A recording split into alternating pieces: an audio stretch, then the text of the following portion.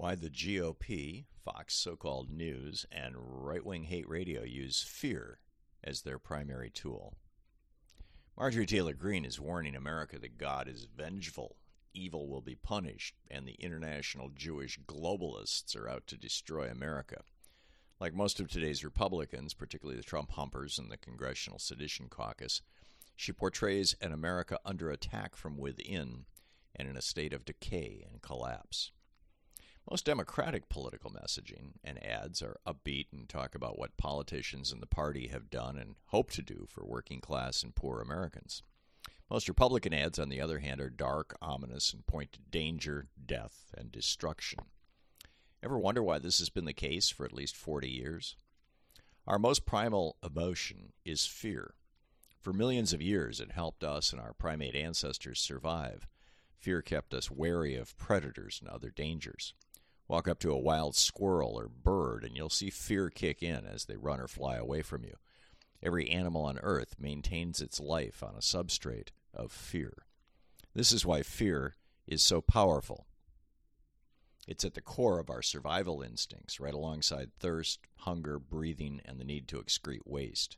It's wired into our brains and begins to function at the moment of our birth.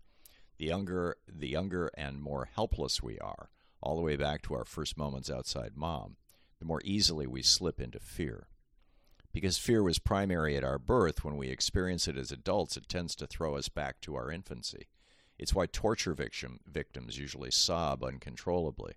Why George Floyd and Tyree Nichols both called out for their mothers as police officers brutally murdered them. Floyd's mother had been dead 2 years when he called her name as he died. Fear, in other words, infantilizes us.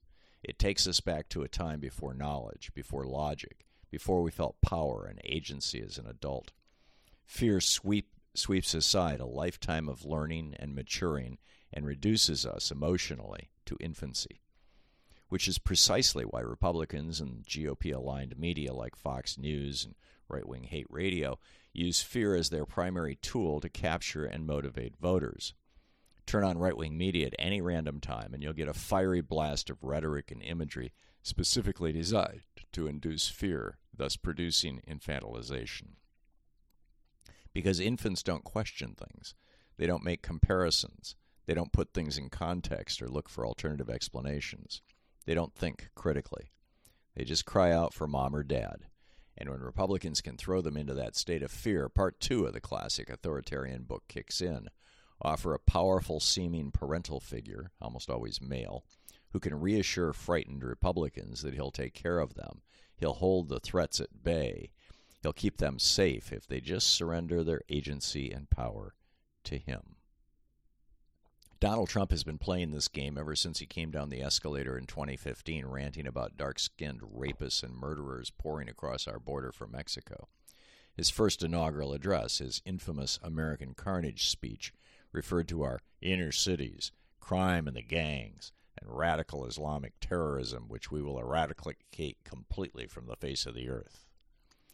But fear as a GOP political weapon goes back much farther than Trump. Nixon did it when he declared his racist war on drugs. Reagan did it when he referred to black people as monkeys and cannibals who are uncomfortable wearing shoes. George H.W. Bush did it with his Willie Horton ads. George W. Bush did it to justify 2 illegal wars while torturing and extrajudicially murdering Afghan and Iraqi civilians. If you can scare people badly enough, you can get them to go along with almost anything sold to them as providing safety and security.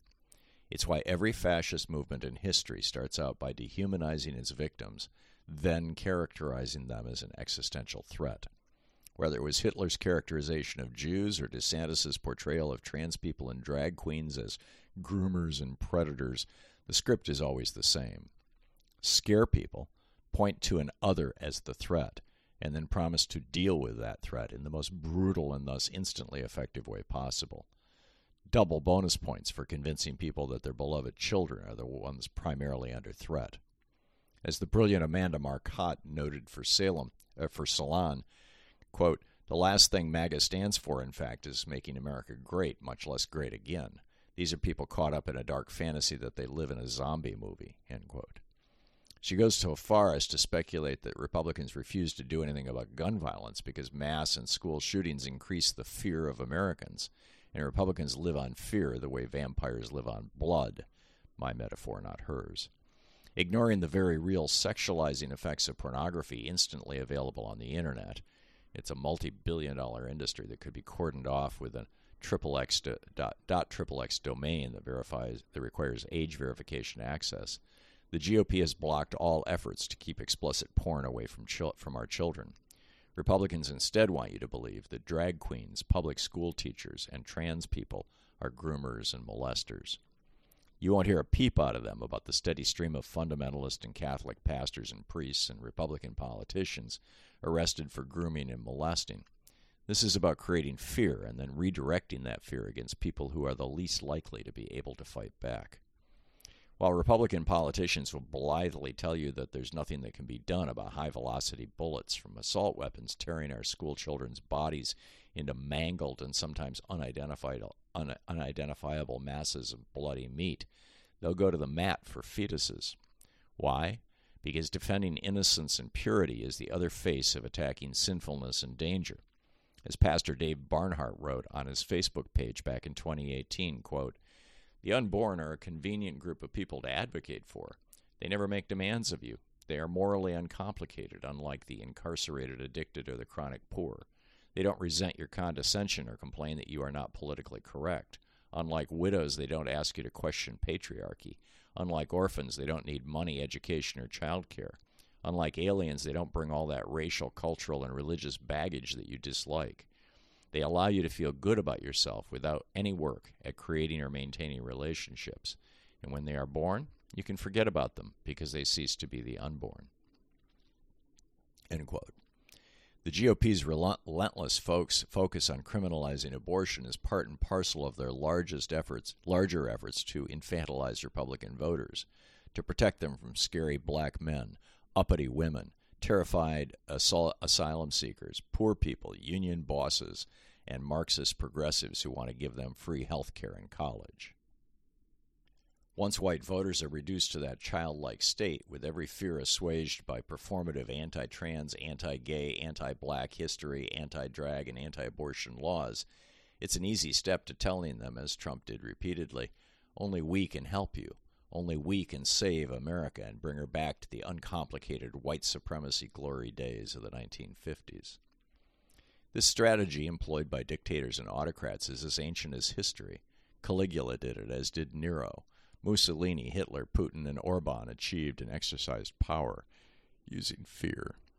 And now the GOP has adopted fear as their first and foremost electoral strategy, knowing it's so powerful that both optimism and fact-checking almost always fail against it. Ironically, in their overreach, Republican policies are now inspiring so much reactive fear among Democratic voters, particularly women, students, and people of color, that it may end up propelling millions of new progressive voters to the polls. Turnabout, apparently, is fair play.